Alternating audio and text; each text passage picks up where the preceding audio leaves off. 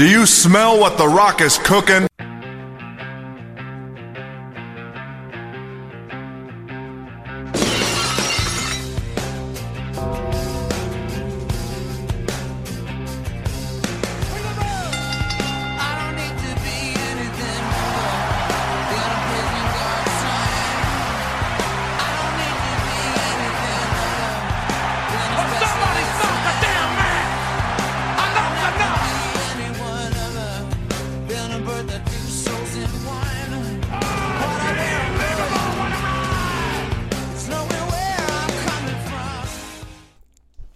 Tree Hill Wrestling Federation Podcast, Episode 1, Scott, for the title. I am Sean Harris. And I am Erin Kosker. And we're here to bring to you a brand new podcast. Me being a gigantic wrestling fan, always wanted to do a wrestling podcast, and my wonderful wife, Erin Kosker, being here, being a huge One Tree Hill fan, and we thought maybe we could amalgamate the two together and maybe do a podcast that instituted wrestling with One Tree Hill and vice versa. So I have a question for you. When did you start watching wrestling? I started watching wrestling when I was probably 2 or 3 years old. My dad and my uncle got me into wrestling, and I remember the first ever match I watched was Abe Knuckleball Shorts versus Razor Ramon. Yes, I remember shit from when I was 3 years old. Okay, but that name, Knuckleball? If you Shorts? It's not shorts, it's Schwartz. Schwartz. Okay, whatever. Anyway, yes, of course I remember my first wrestling match that I watched when I was like 3 years old. And not only that, that's only the tip of the iceberg when it comes to names for wrestlers. Abe Knuckleball Schwartz is probably about a 2 out of 10 on the craziness scale. Oh, Lord. What am I getting myself into? What are we getting ourselves into? So, seeing that my introduction to wrestling was in around 1992, 1993, 2003 is when One Tree Hill first came out. So, what was your first introduction to One Tree Hill? Okay, so my first introduction to One Tree Hill, I think they were in like season 4 at the time, and I was hanging out with my cousin Alyssa, and we were at a friend's place, and I was actually watching the OC at the time. Terrible show. You know what? It's okay. Great theme song, terrible show. And I was just so hardcore into that show at the time. So when the girls were like, "Oh, let's watch One Tree Hill," and they like picked out a random episode. It wasn't even the first episode, and it was like something that was so very random, weird, and like I was like, that would never happen in high school. That would never happen in high school, because the OC didn't have like some of the things that happened in One Tree Hill and whatever. So I was just like, no, I'm not into this show. I hate it. But then I have an ex-boyfriend, which is a current friend of yours. Not awkward at all. No, it's not. He loved One Tree Hill, and he also loved wrestling. So shout out to our boy Skylar. Devoted listener of the show, I guarantee that. Yes. He was one day like, "Hey, I have the seasons of One Tree Hill." Not all of them, because they were only up to like season 5 or 6 at the time. But he was like, "Yeah, let's watch it." And he actually got me into it, so into it that like after we broke up, I couldn't watch it for a little bit because I was so sad. But then I started watching it again, and I was like, I need to watch these all the time. So seeing that One Tree Hill is 9 seasons worth of television that I'm enduring over however many episodes it takes to get through this, does that mean I have to make you endure 9 years of wrestling? No, that's not fair. It's only 187 episodes of One Tree Hill, so you're only making 187 episodes of wrestling. Exactly. Okay, that's more fair. Plus, you, like you said, some of the pay-per-views are like 2 to 3 hours long. That's rude. No One Tree Hill episode is that long. That is very true. So this is definitely for the Tree Hill fans, the One Tree Hill fans, and the wrestling fans. So if you're a fan of both, you're going to love this podcast. If you're a fan of one, you'll probably hate half of it. And if you're a fan of the other, you'll probably hate the other half of that as well. Or in our situation, we're trying to make the other person appreciate the one that we hate. So I hate wrestling, but Sean is trying to make me appreciate it a little bit and try and find the things that are similar.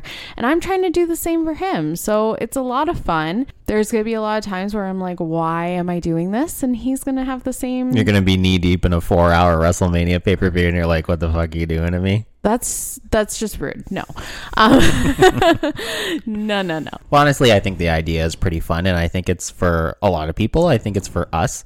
And, you know, we don't really give a shit. We just want to do what we want to do. So if you want to check out the Instagram, go to @Tree Hill Wrestling Federation or @TreeHillWF.podcast, and you will find some funny little posts. And a big reason why this kind of spurred everything is that there was a scene in the first episode of One Tree Hill where it was the sign of the Tree Hill High School outside saying that there was wrestling at 6 p.m. on Thursday. So the second we saw that, we thought, I'm probably going to have to do this, because as much as there is differences between these two shows, there are an insane amount of similarities. And I think over the next 187 episodes of each, we'll be both figuring out how many similarities there are. So actually, Sean was kind of roasting me for getting our little boy Flynn to watch One Tree Hill with me. And he's like, oh yeah, I'm going to get Flynn to watch wrestling with me. And I was like, ugh. And then I was like, you know, you should seriously watch One Tree Hill. And I'd love to, like, if you did a podcast, it would be really funny to see your thoughts on the show and kind of like see you kind of fall in love with it.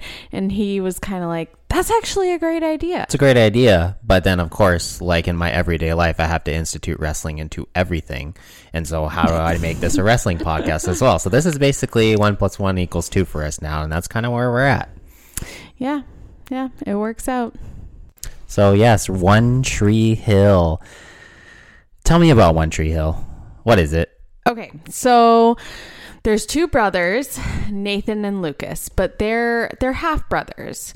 Dad Dan was with Lucas's mom first. Her name is Karen, and they were together in high school. Karen got pregnant shortly after high school and told Dan, and he was just, whatever, I'm going to college and doing my basketball career, because he played basketball for the Tree Hill Ravens.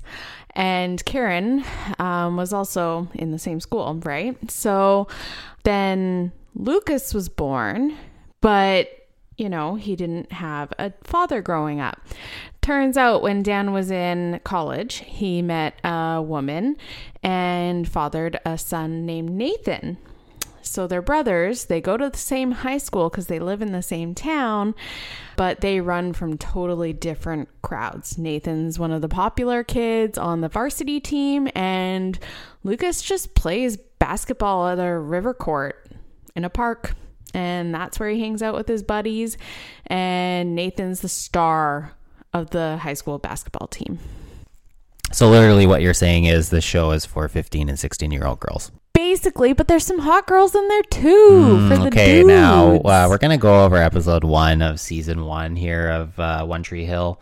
We're entitling it Scott for the title to try to put a little wrestling spin on everything, of course.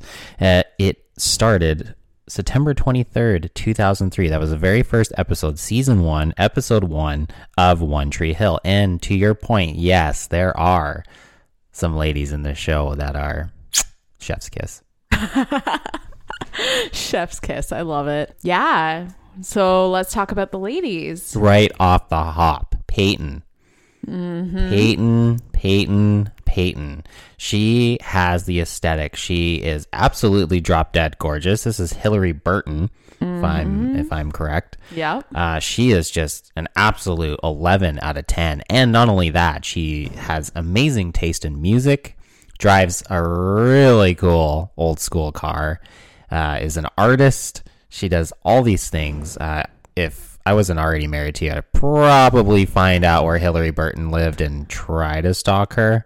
She is currently married to Jeffrey Dean Morgan. Okay. That doesn't matter to me. But yeah, she's smoking hot. Love her. Love the music in this show. And a lot of the music is kind of like stems from her aesthetic as well, right? Like a lot of what's being played, like the first scene in the show, is a song that she's listening to in her car. And then that kind of goes back to when the guys are in the school bus, the basketball team's in the school bus that they stole. Want to talk about stealing a school bus? Yes, they fucking stole a school bus. That's a little bit after. We kind of start where it's kind of showing some of the characters, introducing who everybody is, and Peyton, my lovely Peyton, my Peyton. Your Peyton. My wow. Peyton. She's a cheerleader for the Tree Hill Ravens, and once you start to get to know her, she doesn't really seem like the cheerleading type. Mm-hmm. But she is a cheerleader nonetheless, and she also is Nathan's girlfriend. So they kind of go through all the characters to start off with, and you see Lucas, you see Nathan, and then you see a lot of the secondary characters as well, like Mouth McFadden, Junk, Jimmy Edwards, Skills, a few others, kind of the Rivercourt crew. It's kind of a contrast comparison between the two, because they show Nathan playing for the varsity high school team in the gym, playing an important game, being the star player, as opposed to the change with Lucas, who's playing at the Rivercourt with his Rivercourt buddies. So it all kind of starts with Peyton in her car, Lucas dribbling the ball on that bridge with his hood up, looking all emo and dark and mysterious. But this is the last. He's the last guy who's dark and mysterious. He's Chad Michael, everybody. Oh my gosh. Murray. And one thing that really stuck out for me in just kind of this first part of the episode is that, like I said, the contrast between Nathan and Lucas being at the Rivercourt, one being in the gym, playing a varsity high school basketball game. It's funny to me that Mouth and Jimmy are the ones outside, and they're the ones that are announcing just Lucas playing with his buddies at the Rivercourt. I have to tell you right now, he's no Jim Ross, and Jimmy Edwards is no Jerry the King Lawler, okay? They could not hold those guys' microphones or headsets. Okay, well, they do a pretty good job. Like, that's their dream. They're in high school. The guys that you're talking about have done this for ever. Because they're good at it. Okay, but again, these guys are in high school. They're supposed to be 15, 16 years old. But Mouth's like 28 years old in real life. The actor, but at the time, who he's playing. Kind of like how you say wrestling is acting. This is them acting. They're acting kids that don't know what they're doing. Fair enough. And again, kind of the contrast between the two. They both hit their game-winning shots at the exact same time. Now, what does Lucas do after he wins? Just packs up, goes home.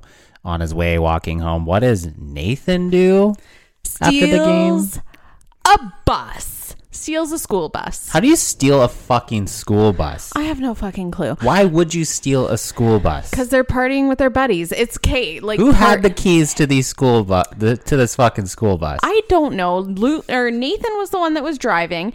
It's a party bus. They couldn't just well, I don't know.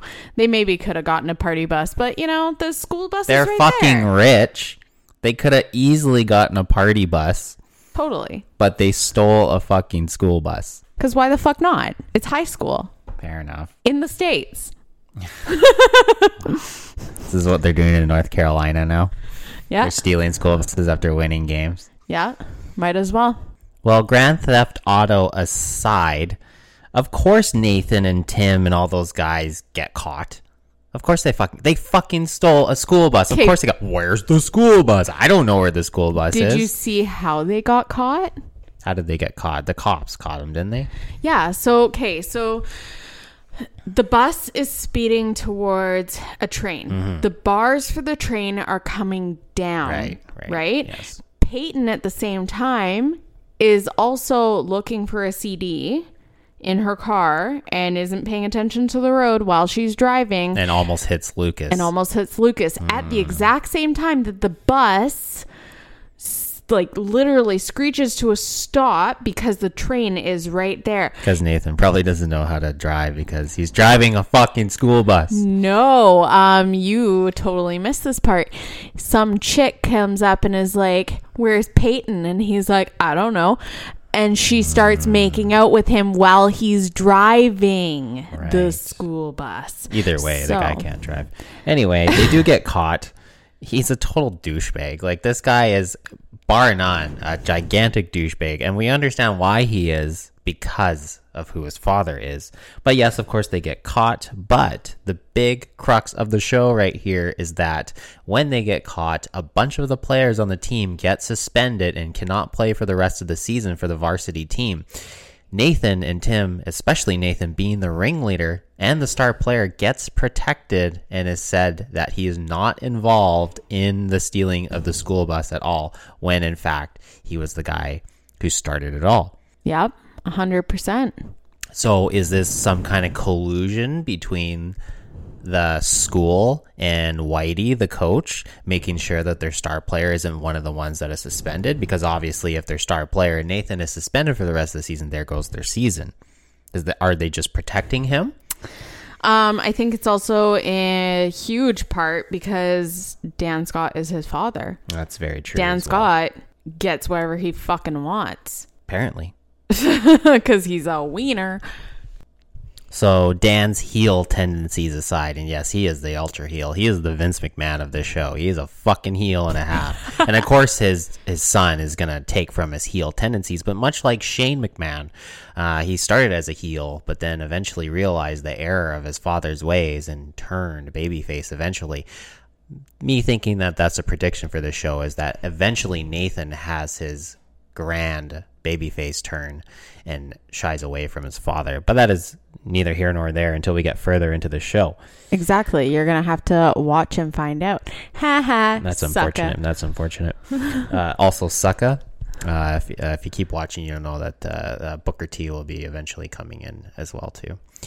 Who the hell is that? That's for me to know and for you to find out. We also get introduced to Karen, which is Lucas's mom, Karen Rowe. She is the owner of Karen's Cafe. And of course, they have to have a woman named Karen on the show. Okay, but she's not a Karen in that way. Like, she is the sweetest human being. You know what? Fair play. Karen, she's great. She's a sweet lady.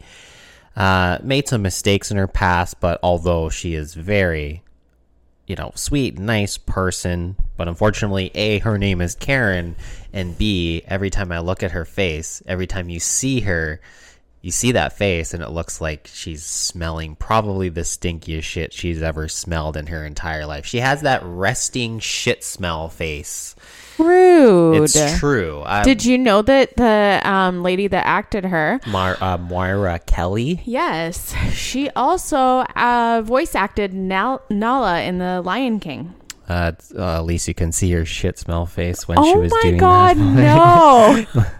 We also get introduced to Haley James, who is also Lucas's best friend. I find possibly they might have went down like a relationship route between these two, but I feel the chemistry isn't exactly there between those two. No, definitely not. If you watch the Drama Queen or listen to the Drama Queens podcast, that's something that's definitely talked about. There was supposed to be a romantic link between the two, little interest.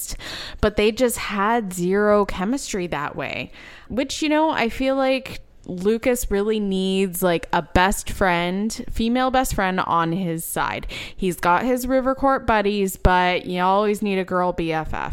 And we also get introduced to Keith Scott, another huge character of the show. He's the brother of Dan, and he is the uncle to Lucas and Nathan. And he's just, in quotations, a friend to Karen. Only a friend. Only a friend. Only a friend, Keith Scott. One thing I really have to just go off on a sidebar here. Now, I know we're in the year 2003. The tips.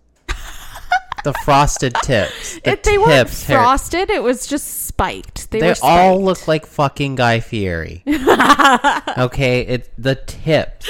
Okay, what is with the tips? Now, fair play, I had tips at one point in my life, probably around 2003. There you go. But the tips, it totally dates the show back then, which most of what we're going to watch for wrestling, definitely the hairstyles date it to that point as well. And the outfits.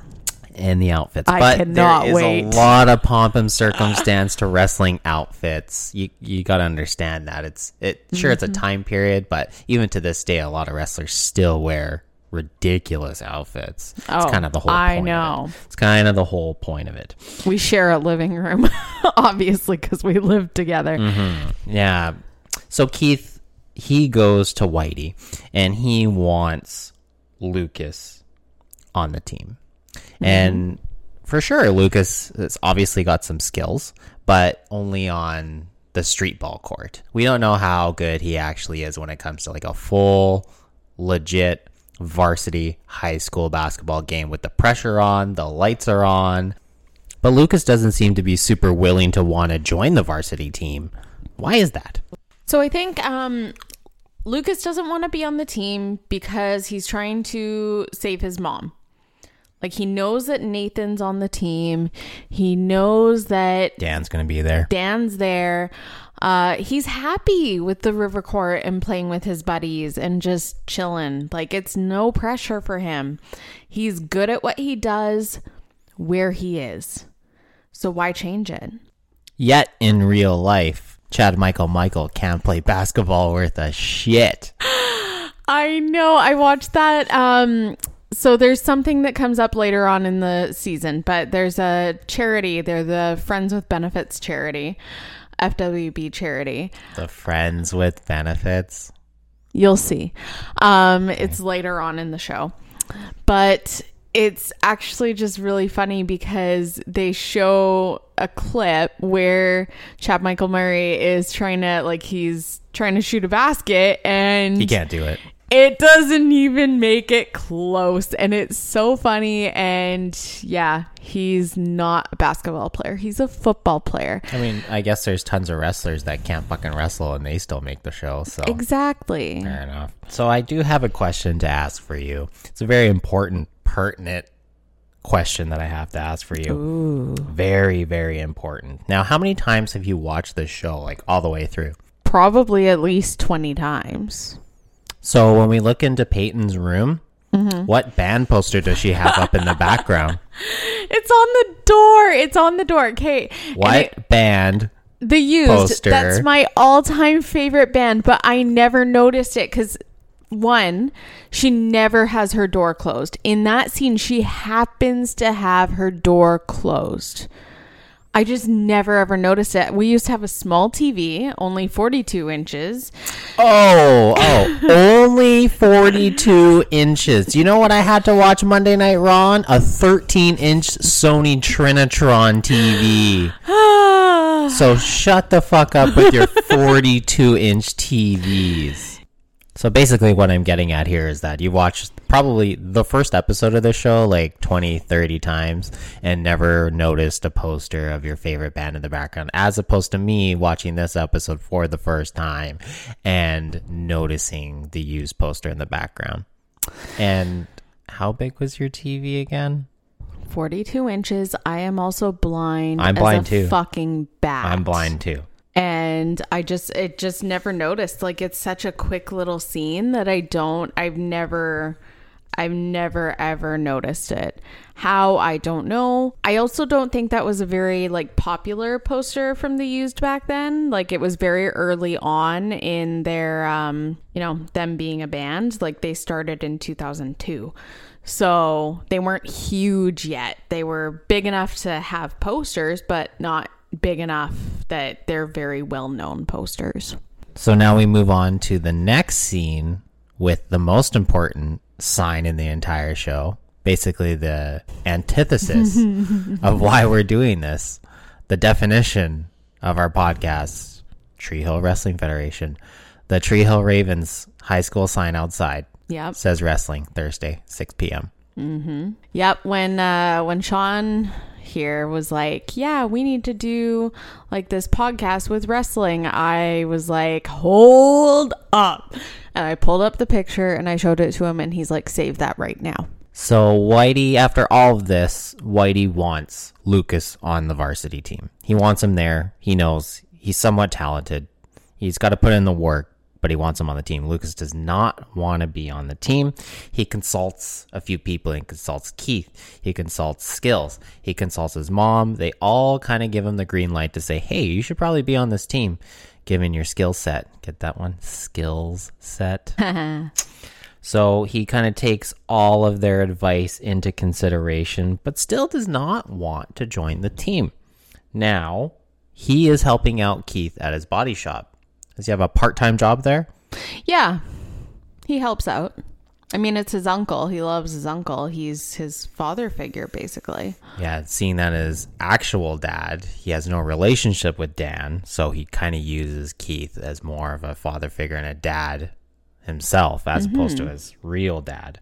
Yep. So he's working at this body shop, and of course, Peyton's car breaks down, so she has to bring it in to Keith's body shop. Of course, who is the one to come with the tow truck when Peyton's car breaks down? Lucas Scott. Exactly. It was like it was written or something. Like there's a script going on or something here. So Lucas is the one who comes to tow Peyton. Nathan wants nothing to do with helping out Peyton at all with her broken down car. Yeah. Completely passes her off because, once again, he's a heel. So he wants nothing to do with it. Lucas comes and helps her out, wants to tow her. She doesn't want it. No, then she does. She does want the tow. She doesn't want the ride. She wants Lucas. Nathan to come and pick her up. Now, there's obviously some chemistry here between Peyton and Lucas. And, of course, Peyton's car, as nice as it is, it's definitely not Eddie Guerrero's lowrider. I don't even know what that is, but... In due time, babe. So, here we are. We're getting back to the body shop. And we're going to go over this at the end of the episode, but my absolute favorite scene of this entire episode... Okay. I'm thinking going forward, this is going to be somewhat of a theme, but when they bring Peyton's car back, Lucas gives the keys to Keith. But he just doesn't pass him the keys. He doesn't leave it on the counter for him. He literally winds up. He goes full on Randy Johnson, and he throws this fucking set of keys 95 miles an hour at Keith. Okay, but do you realize why he threw them so hard? The most aggressive key throw in Hollywood's history. But why was it so aggressive? Because he was mad. Because Dan was there, and Dan was talking shit about his son, Lucas. Dan's always talking shit. So yeah, of course, every time Lucas sees Dan, he gets a little pissy. Mm-hmm. I would too. But your first reaction is to throw a set of keys at your uncle, 95 mile an hour fastball right across the plate. Maybe he was hoping to hit Dan. Yeah, he tends to aggressively throw things, and I think going forward that's going to be a bit of a theme for this guy. So now we get into Nathan is challenging Lucas to a pickup game at midnight. And why is he challenging him to this game? Because Nathan knows that Lucas was asked to be on the basketball team. Mm-hmm. Lucas knows that Nathan's not going to play fair. Nathan's a weenie. So just like his father. Exactly. So Nathan goes up and is like, time and place. You pick it. But we're going to fight for this spot on the team. If you win, I'll leave the team. But if I win, you're not joining the team. You can't have my spot. Whatever. Mm-hmm. How many pay-per-view buys do you think this huge basketball game is going to be getting at the end of midnight? How many people are going to be buying this pay-per-view? Oh, God. people buying this pay-per-view. Well, obviously, it's a very important part of the episode. It's leading to this climax of this one-on-one pickup game between Lucas and Nathan. Now, you can't just go in willy-nilly and just throw it on free TV for nothing. You got to build up to it a little bit. You got to promo it a little bit. You got to get Doc Hendricks out there in an atrocious vest with his DJ voice and say, hey, midnight tonight, make sure you watch the match between Lucas and Nathan Scott, brothers, together once again, but at odds for the basketball game. How many pay-per-view buys? I have 50? no 60? fucking clue. I wouldn't buy this pay-per-view. I don't even want to watch it on free TV. I feel like they wanted to just play the game low key, like the two of them, and maybe like have. But like, they had an entire audience for the game. that was Tim.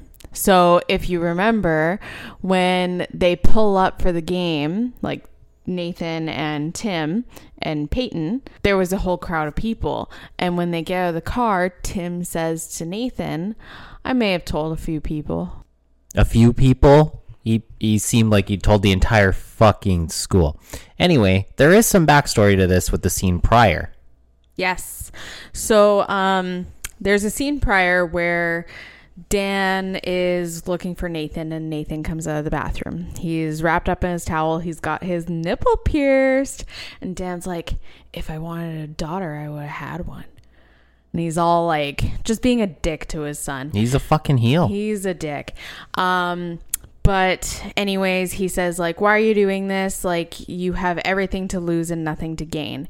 And Nathan says, maybe everything to you is nothing to me, or I don't know, something to that effect. And Peyton happens to be in the bathroom listening in because they had a shower together. Very sexy. And anyway, she walks out of the bathroom and says, hi, Mr. Scott. Well, later on, or before the basketball game even starts, Peyton asks Nathan, what do you get out of this? What does he get out of this? And she's meeting Lucas, and Nathan says, he gets you. A little bit of drama there. So I got a question for you. In this basketball game, is Peyton gonna be raised in a shark cage above the basketball court while the two boys are playing basketball? No. That would be weird. Actually, we'll get to that. So we finally have the basketball game, and they go back and forth, a pretty heated matchup. You know, they definitely get their shit in, and they definitely go tit for tat. And finally, it goes down to the last couple shots. Nathan's got game point. Lucas blocks his game point like he's LeBron James, down 3-1 to the Golden State Warriors. And Lucas hits the final shot. And not only does he win the game, not only is he going to take that spot with the team, he also won Peyton. So they hoist her down from the shark cage. Oh my God, that is not what happens, FYI. Okay. Either way, Lucas wins the game. He does win the game, but so he actually was 2 shots down. So he had to get that first shot. He gets it. And then Nathan says, you won't hit it again. Yeah. You won't. Lucas says, this is for my mom. And he goes in and he gets that winning basket. What I don't get, though, pickup games, normally you have to win by 2. He only wins by 1. So this isn't a true pickup game. This is just like a working pickup game. This isn't a shoot pickup game right here, okay? He just wants to win. So we get the big hurrah. Everybody loves. Let's hoist Lucas on our shoulders. Everybody's super happy that he won. They're all cheering. And then he looks at Peyton and he says, I'll be seeing you. So as we fade to black, end of episodes, credits roll. You missed something. What did I miss? You missed. Nathan goes home, and Dan's kind of expecting some news.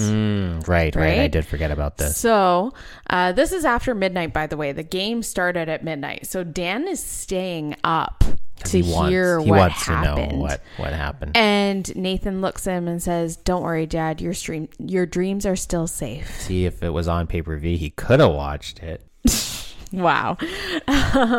But yeah, and then that's basically... Then we fade to black, roll credits. And I've officially made it through episode 1 of One Tree Hill. You have. Didn't think I would make it, but honestly, I'm going to be completely 100% honest here. I didn't completely hate it.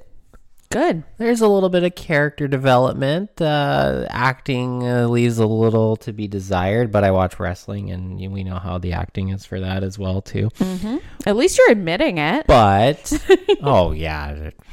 That's a whole nother episode. I got to cut a promo for 60 minutes on that. But, oh, God. Roll credits, fade to black. Not a bad episode, I will say. It's a good first episode. It introduces everybody. You know, it's not too bad. I'm definitely not gonna hate watching this many episodes of it until I watch maybe the next 2 or 3 episodes. Then I might again.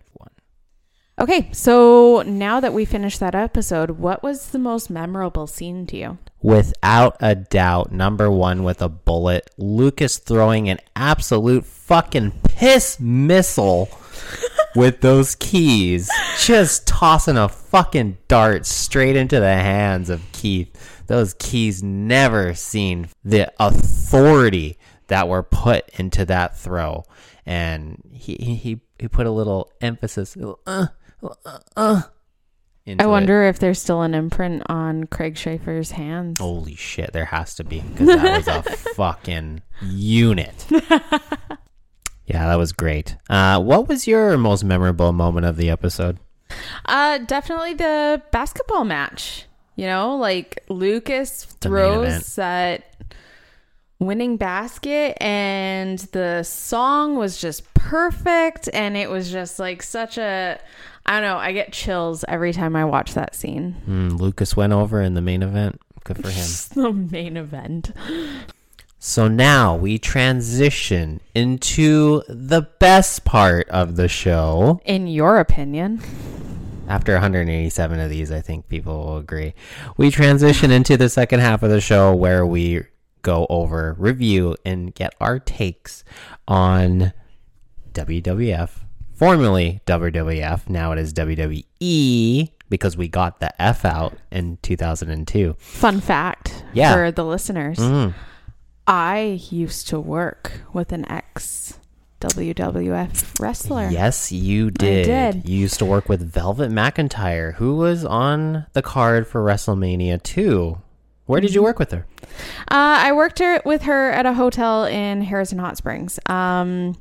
I don't know if she's still working there. It's been quite a while.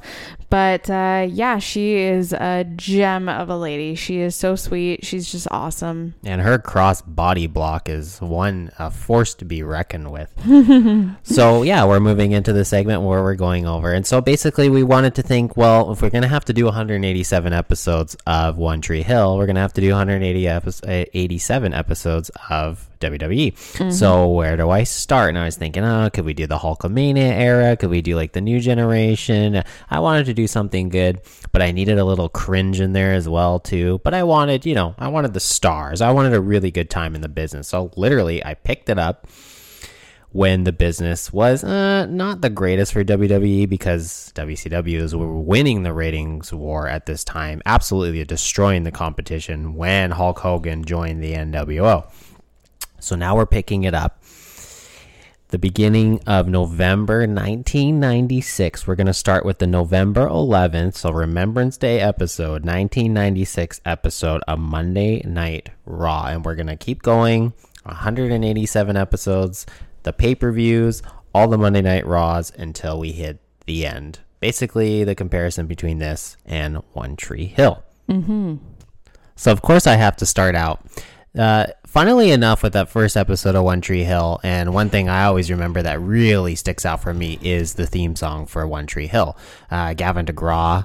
And as you would have heard in our intro to this episode as well, too, we put together a little fun little bit for our intro. But Gavin DeGraw, I mean, honestly, Gavin DeGraw, he sucks. He's terrible. He never put out any other good music. But one thing he did do well is put this theme song together. Obviously, he didn't do it specifically for this show, but they picked it, and it is a banger. I have to say it is a banger. And Although, So one thing to note, though, they don't have that song as the opening credit song yet. exactly, that's the thing, is that in episode 1, the point I was getting to is that in episode 1, they didn't play that song yet. It wasn't until episode 2 when they actually played the song. But knowing full well that Gavin DeGraw does the theme for this show, it is a banger. But contrasted to Monday Night Raw's opening. Cheesy as fuck. Okay. To be fair, this was the intro that they had, not the video package, but the music that they had since the show debuted in January of 1993. So by this point, it had been almost 4 years. I was like not even 3 years old at the time. They had the same theme song at this point for almost 4 full years. Now, in 1997, luckily, they did change the intro music for Monday Night Raw. But for me, it's more of a nostalgia thing, knowing what the theme song was, hearing it. It is definitely like a legendary classic kind of theme song. I mean, you know how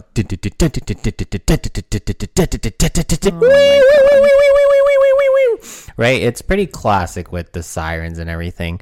But as good as it is, Gavin DeGraw's song is pretty damn great, I must say. And Boom. It probably is a little bit better than the WWF theme song. Definitely is better. Definitely. I don't know how cheesy it is. It's pretty fucking cheesy. But nonetheless, I love it. So we have the opening match here on Monday Night Raw. They do a little promo package of what's happened the last few weeks, but they're giving us this tag team match on Monday Night Raw. Match 1, the tag team champions, Owen Hart and the British Bulldog, take on Psycho Sid and the Heartbreak Kid, the world champion, Shawn Michaels.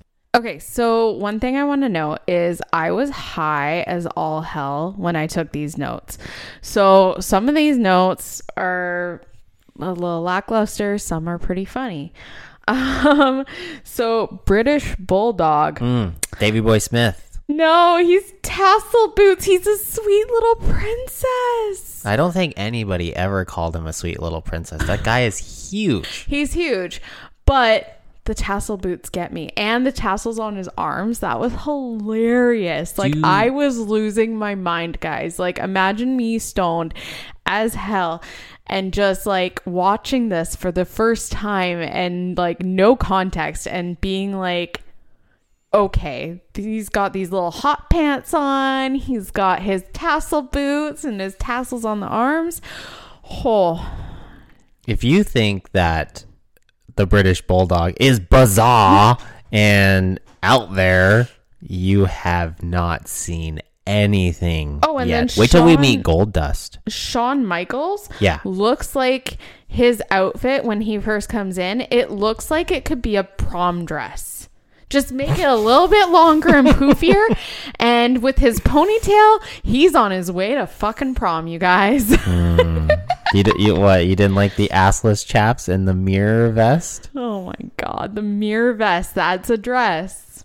No. Yeah. No. He's the world champion. He's awesome. Shawn Michaels, the Heartbreak Kid. So they have their tag match. And of course, you know, going back, a lot of tag matches instill this kind of psychology into the match, is that usually the heels, which the heel team here is Owen and Bulldog, they tend to use the strategy of isolation. So they take one of their opponents, Yep, isolate dicks. them in the corner, just dicks. Like absolute dicks. They just isolate them in the corner. And of course, what do they like to do the best? They get Sid all riled up in his corner. He comes in, the referee gets distracted. And what do they do when the referee is distracted? They beat down Shawn Michaels 2-on-1 over and over and over again. Isolation tactics. That's how heels work tag team matches. Yes. It's very effective strategy. And you watch wrestling to this current day. I watch all wrestling. I watch AEW, I watch WWE, a little bit of New Japan. I still watch wrestling to this day. Yes. So there is this current bitch. Okay. She is this bitch, Dr. Bitch.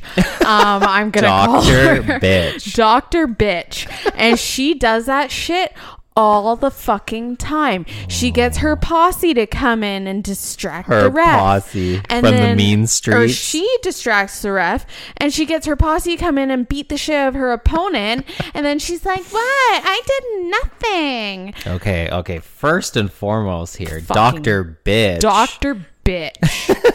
That's going to be on a t-shirt one day. Now, when you told me about this, when you said, "Oh, it's that Dr. Bitch who always does the I distraction actually tactics." said see you next Tuesday, but that's not so podcast friendly. You said this Dr. Bitch uses the distraction tactics. And I'm like, Dr. Bitch? Who the hell are you talking about? And I finally put 2 and 2 together and realized that it's Dr. Britt Baker, DMD. She's a dentist, by the way. Yeah, I'm never getting my fucking teeth cleaned by her. I don't know. I think you should. No. But I finally put 2 together and realized it was her. But I find it hilarious that out of all the wrestlers, out of all the tag teams in the entire history of the business, the one that you associate distraction tactics with is Britt Baker. Okay, to be fair, I also I have MS, and my brain like hyper focuses. Like my memory is shit. So when I see something repeatedly being done by the same person, that's what I'm gonna remember, right? Okay. So that's just what my brain went to when I saw that happening. I was like, "It's a Dr. Bitch. She's back." I don't think Owen Hart or British Bulldog look like Dr. Britt Baker. You never know. With a little bit of makeup, they could. So as the match continues, we of course get the proverbial ads for America Online. So again, dating this Monday Night Raw to 1996. Just all kinds of webcasting and weird kind of online shit that happened back in that day for One Tree Hill and for wrestling. It's kind of hilarious to look back and see that. And as the match goes on, we get another promo for Karate Fighters. Now, so Karate Fighters, they had an entire tournament through Monday Night Raw for some stupid reason. That's dumb. Really stupid. But anyways, I had Karate Fighters. Oh my Okay, this is God. 1996. Okay, November 1996. So let's play this game. In November of 1996, where were you? I was in the yard at school with my Karate Fighters, having my own tournaments with my Karate Fighters at lunch. That's what I was doing in second grade in November of 1996. What were you doing in November of 1996? Certainly not watching Monday Night Raw like I was. No, actually, one of my best friends at the time, because I would have been in grade 1, she lived basically down the road, like at the end of our street that we currently live on, and down the road a little bit. So she had this like top of the stairs was open to the bottom floor entryway and everything. And we had sky dancers, and we would go up to the top of her stairs Sky again dancers? because it was open and big, and we would send off our sky dancers sky dancing all the way to the bottom, and we'd try and catch them. So one of us would be at the bottom trying to catch them, or we would send them off at the same time and have them race to the bottom. You ever see that YouTube video where that one little girl plays with their sky dancer? She sky dances it right into the fire at Christmas. Yeah, I've seen that. Oh my God. Pretty fucking hilarious. Worst fear when I was a kid. Sky dancers. So, you know, there was Barbies. I think I was playing with some G.I. Joes, maybe some Street Sharks back Polly in the day. Pockets. Polly Pockets. All sorts of stuff back then. And of course, wrestling figures. I remember I was so happy that I got my 30th Hasbro WWF figure so I could have a full Royal Rumble because I had 30 figures to do the entire match. So we get to the finish of this match, and of course, once again, Shawn Michaels goes for Sweet Chin Music. Now, we all know, and I'm not sure if you know, but I think you do now, what a finisher is. Please regale the audience with what a finisher is. It's their like signature move to take out the opponent. Exactly. And what is Shawn Michaels' signature move? I don't know. Well, you would have heard that Vince McMahon would have said "Sweet Chin Music" about 17 times. I was stoned. That's very true. Anyways, Shawn Michaels goes for Sweet Chin Music, and of course Owen Hart ducks, and he nails Psycho Sid. Yes, with but Sweet Chin Music. But didn't you say that they did a different cut of the camera? He didn't actually impact. They just made it look like he did. So that's where you get into camera cuts where, the impact wasn't as good as it should have looked. So they go to a different angle from behind Sid to make it look like he actually really connected on Sweet Chin Music. Yeah. So nonetheless, Sid and HBK here, they're definitely at odds. They're gonna have the match at Survivor Series this Sunday, November 17th, only on pay-per-view at Madison Square Garden. Now, of course, we had to have about 37 promos for Survivor Series. There was so many in this entire show, and that's not even a work. Like, that's a shoot. That's probably how many times they had to mention Survivor Series. But sure, this is the go-home show, the go-home Monday Night Raw for Survivor Series. So they got to promo the shit out of it. I get it. So Shawn Michaels, Sid, they're going to have the big match, world title match on Sunday. Now we move into a promo package for Survivor Series.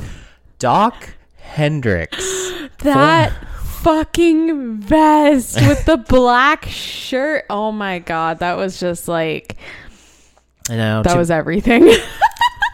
Now, to be fair, Doc Hendricks, also known as Freebird Michael Hayes, I don't know what that means, but whatever. Eventually you will. Doc Hendricks, now going by Doc Hendricks, definitely put on his DJ voice. So he's promoting the show, and yes, the vest is atrocious. He's got the slick back hair. He's got the whole thing going on. It screams 1996. So promos the event. Of course, again, another fucking promo we got to sit through. So by the end of this episode, full well, November 17th, Madison Square Garden, it's Survivor Series. It's going to happen. Except I forgot every time that Sean asked me, so what pay-per-view is coming up? And I'd blank on Survivor Series. Well, you were high as fuck. So, so the next match is Mankind versus Freddie Joe Floyd. Mankind freaks me the fuck out. I mean, back in the day, I was only 7 years old. Mankind kind of freaked me out, too. He was a very dark, brooding, scary, ugly character back in the day. The mask? And he's dressed in all brown. He literally looks like a lump of shit. Basically, Mick Foley, who is Mankind, came into the company, and Jim Ross, who's one of the announcers, he was the one who wanted Cactus Jack, aka Mick Foley, aka Mankind, to come into the company, and Vince McMahon wanted no part of having him, and so he finally said, okay, I'll have you in the company, but I'm gonna put a mask on your ugly motherfucking face. That's rude. Very rude, but that's what he did. He had the mask, he had the brown uniform, and yeah, he literally looked like a lot of shit, but he's a scary motherfucker. So he was working Freddie Joe Floyd here. What do we know about Freddie Joe Floyd? Nothing. Because he's an enhancement talent. Do you know what an enhancement talent is? He's one of those guys that just comes in and, basically gets the shit beat out of him just for the, match. And it makes the other guy that he's opposing look better. The guy who's the quote-unquote star. Superstar. WWF has superstars. Oh, not just stars. Superstar. Jesus Christ, superstar. So quite easily, Mankind gets the win. He wins with the mandible claw. So his finish is the mandible claw, where he sticks two fingers, his ring finger and his middle finger, down the gullet of his opponent and presses down on the back of his tongue, and then uses his thumb underneath the chin to do the mandible claw. Very effective finisher. Kind of like, really puts home the point that he is deranged, that he has taped up fingers that he shoves down people's throats and just presses down until they go to sleep. So I thought Just from what, I don't know, maybe they just do it. They make it look like it goes down the throat like that. But it looked like he actually stuck it under the guy's tongue and pushed down like that. Under the tongue. Under the tongue. I guess I'll have to give Mick Foley a call and see what the actual technique is for that. Yeah, give him a shout. Yeah, exactly. So at the end of the match, or just after the match, Undertaker's music hits. The gong. And everybody knows that the Undertaker is here when that gong hits. And he starts cutting his promo, but you don't actually see him. And then, of course, you see the shark cage. Not the same shark cage that Peyton was in at the end of the One Tree Hill episode. My God. He's just going to keep trying to put that imagery in there.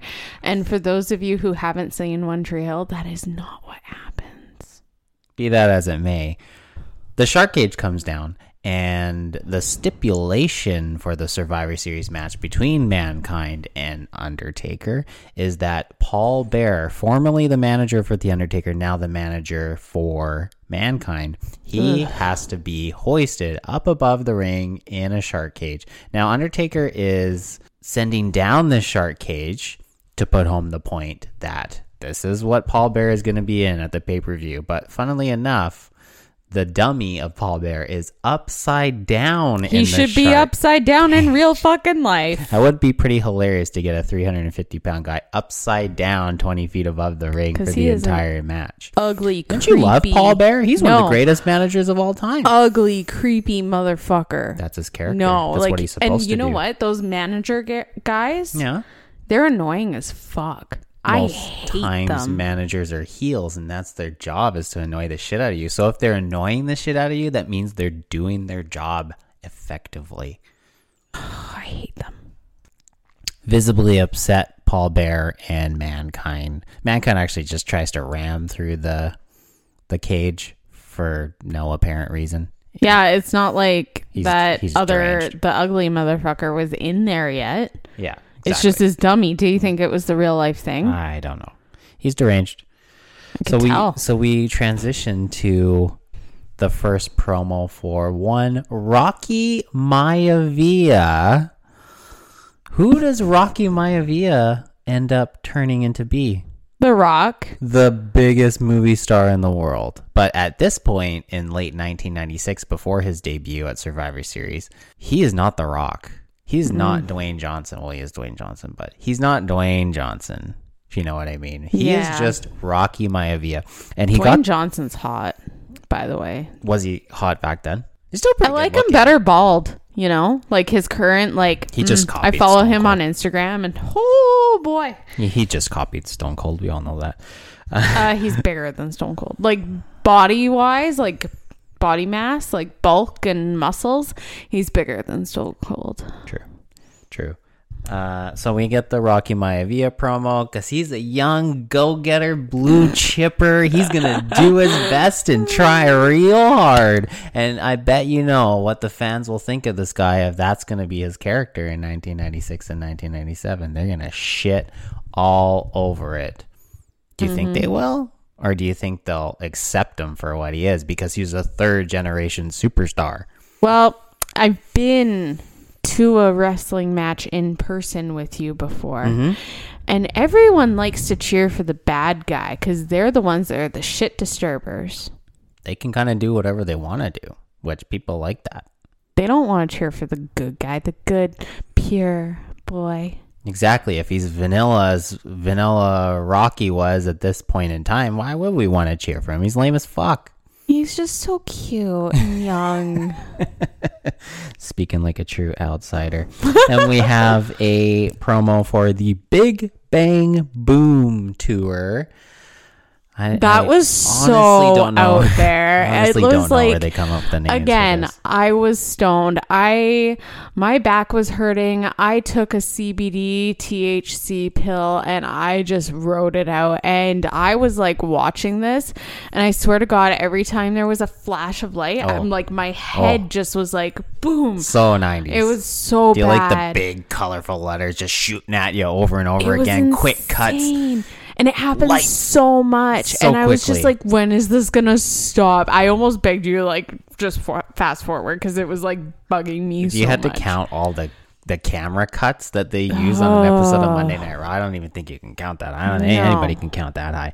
So we have a few more promos. Of course, we get the Psycho Sid promo. He's all pissed off about Shawn Michaels sending him the Sweet Chin music. So Psycho Sid, as I've said before, Doesn't loves move to his cut fucking promos. teeth. I am the World Wrestling Federation champion, and I am gonna own Shawn Michaels. He doesn't move his teeth. It's so funny because they were just tag team partners too. Yeah, There's some kind of fucking drama going on. There's there. tons wow. of drama. One Tree Hill. So, drama. There's a comparison between the two. One Tree Hill, completely full of drama. Wrestling, also completely full of drama with love triangles. What? Oh, there's love triangles, bro. There's love triangles. Oh, Lordy. Going forward, you will see. So, we had Sid's promo. Then we had Stone Cold Steve Austin's promo. It's a short little promo. It was a good little promo. And then He's Shawn. your like love of your life. Oh, 100%. I thought 100%. I was your love of your life. But the He thing is, is yes, the love you of are your the life. love of my life, but I've known Stone Cold Steve Austin since I was like 6 years old. Not like IRL. Not in real life, no. But I've known of Stone Cold Steve Austin since I was 6 years old. I only met you 6 years ago. So after the Stone Cold promo, we get another shouty Shawn Michaels promo. A pretty run-of-the-mill promo, nothing special there. Then it leads into Stone Cold Steve Austin's match against, now known as Bob Holly, but formerly known as Thurman Sparky Plug. Sparky Plug. What the hell? He just goes by Bob Holly now, but hilariously enough, he still wears the NASCAR uniform.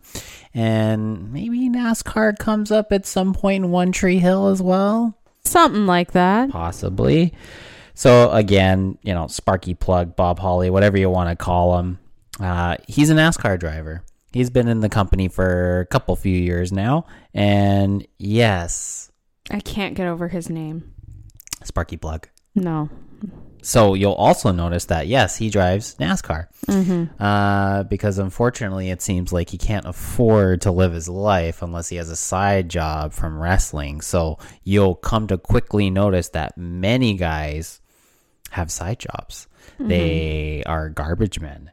They are porn stars. They are tennis players. They are hockey players. They are plumbers. Yes, there is a wrestling plumber.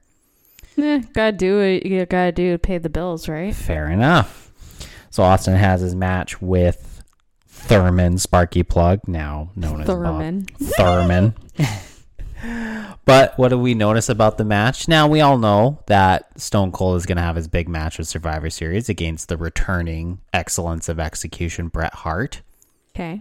Why did they have to keep the camera on Bret for the entire match? Ugh, I hated looking at his face at that because it was just Didn't the say entire anything. time. He doesn't do anything. He just sits there staring at a screen. So they double featured Bret's face for the entire match of him just watching a TV, watching Stone Cold and Bob Holly.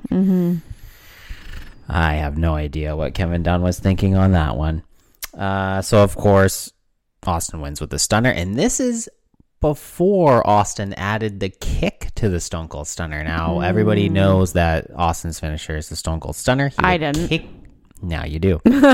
He would kick the guy in the stomach, and then he would give the Stone Cold Stunner. But this is back at the time when he didn't bring in the kick yet. It was just grab his head and give him the Stone Cold Stunner.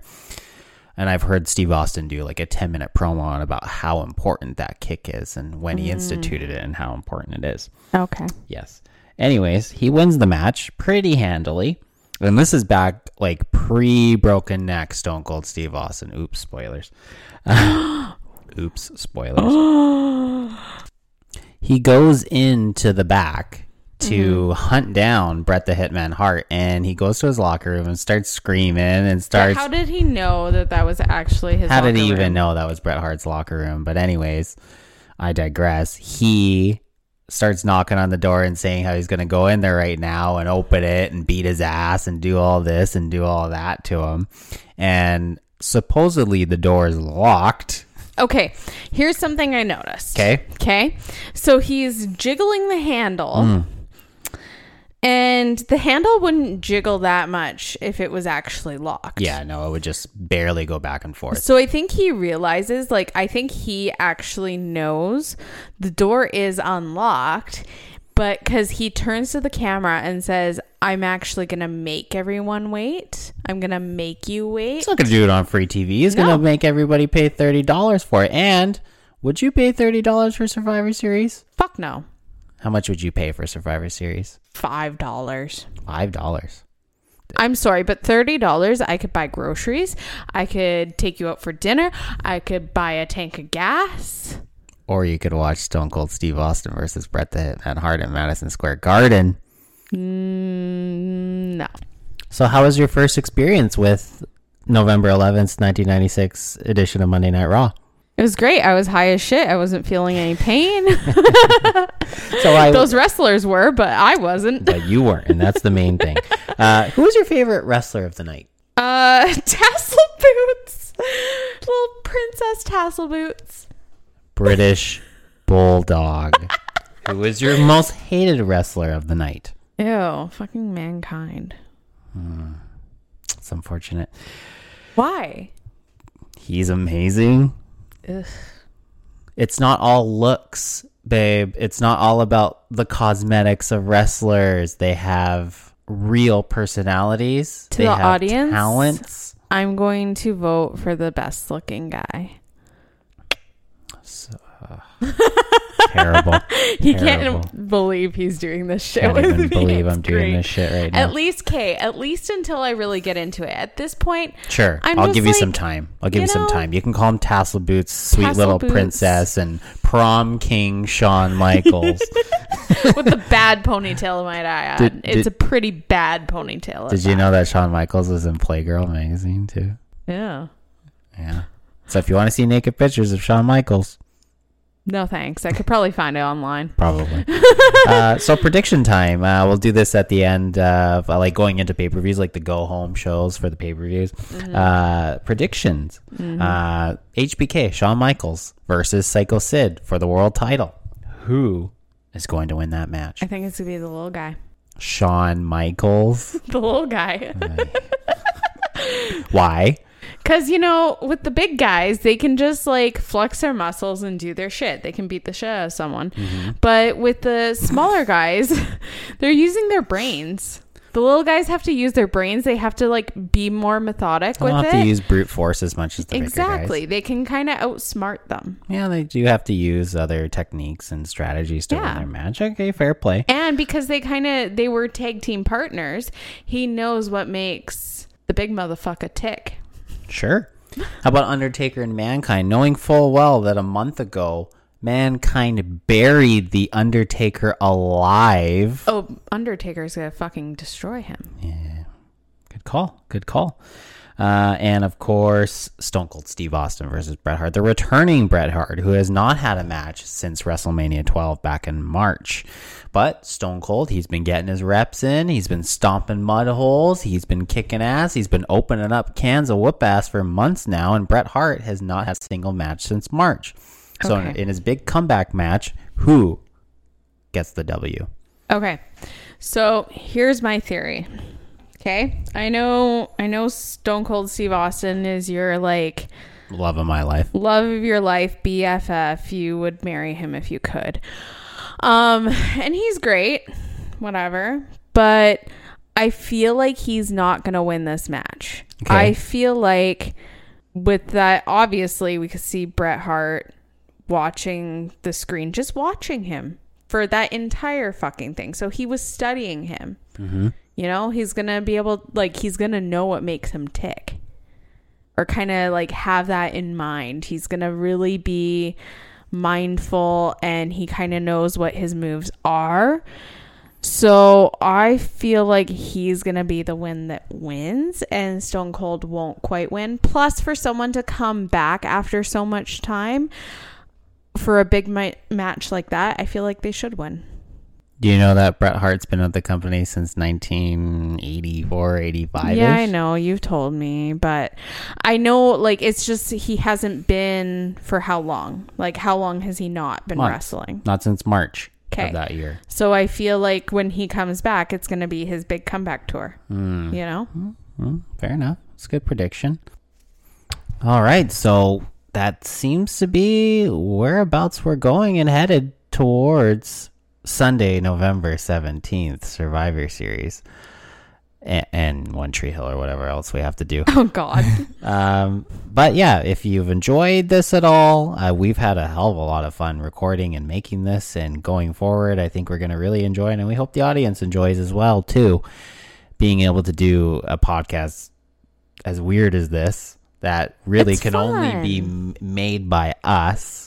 I didn't say it wasn't fun. Other people could make it too, but we're just awesome. We're the ones who are gonna make it. We're awesome. So we're the first people to ever do this. Mm-hmm. No one has ever done a podcast. I Googled. No one has ever done a podcast that has combined One Tree Hill and wrestling. There's been lots of wrestling podcasts. There's been lots of One Tree Hill podcasts. But never did the two unite like the mega powers, brother. Oh, Lordy.